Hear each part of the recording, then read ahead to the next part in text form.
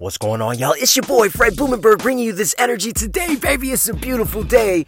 I want you to maximize today. Listen, I want to ask you a question, man. For real. Are you taking control of your life? Like, I want you to be honest with yourself. Be honest. Stop. I want you to stop. Stop right now. Clear out all the clutter in your mind. I'm going to ask you an honest question. I want you to answer yourself honestly. Don't bullshit yourself. Don't come up with stupid ass excuses and what this person and if Pookie just did this and if this would have happened. No, stop. Ask yourself this question. Am I taking 100% complete control of my life? Am I taking 100% complete control of my life? Am I doing whatever it takes? Am I taking care of that problem that's a nagging problem of mine that I need to get to? Am I waking up with the right mindset to be positive and make somebody's day today? Am I looking to pay it forward?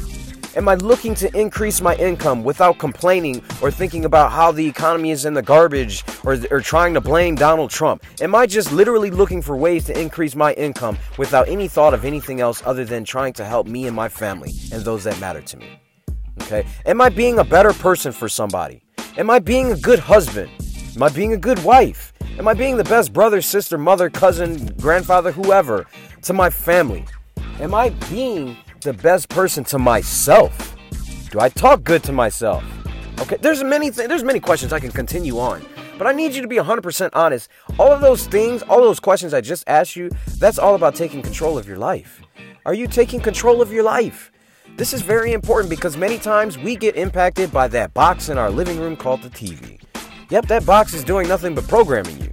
You may not think it is, but it is. It's programmed a lot of people to think certain things in this nation. And not just in this nation, across the world. It's programmed to make people think that other people are bad people on purpose. It's programmed to make people think a certain way about me because I'm African American and I talk a certain way and I wear certain clothes. It's made people think a certain way about the way I act, about the way I look.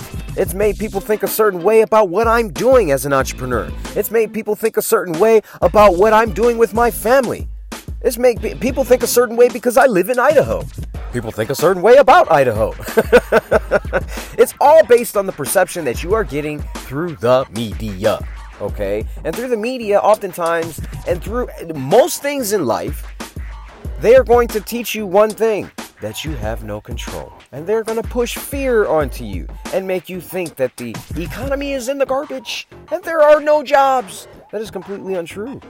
There are plenty of jobs. Are you willing to go out there and look for them? The media has an agenda.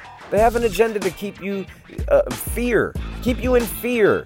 They want to keep you in fear. And you know what? They're pretty damn effective. That doesn't mean that things aren't happening in the world. I want to get you to understand something. It's time for you to stop and start thinking for yourself. Because if you don't think for yourself, somebody's going to do the thinking and decision making for you. And oftentimes, I used to think like this, dude. I used to think that the president was going to help me with my money situation.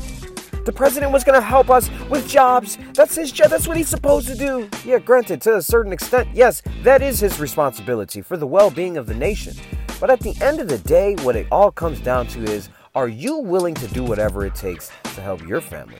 Are you willing to turn back and be accountable for yourself? I call it painful accountability. Because when you have to be accountable to the point of zero excuses means you're not giving yourself any leeway, no wiggle room, no nothing. Okay? When I moved out here to Sandpoint, Idaho, I asked my grandfather for money. I needed money. I needed $4,000 for a moving truck. You know what he said? No. And I was pissed at him. Like, dude, come on, man. I'm trying to move out here. You know I got a family here of 4. I just need a little bit of help. You're my family, dude. You're supposed to help me. Come on, man.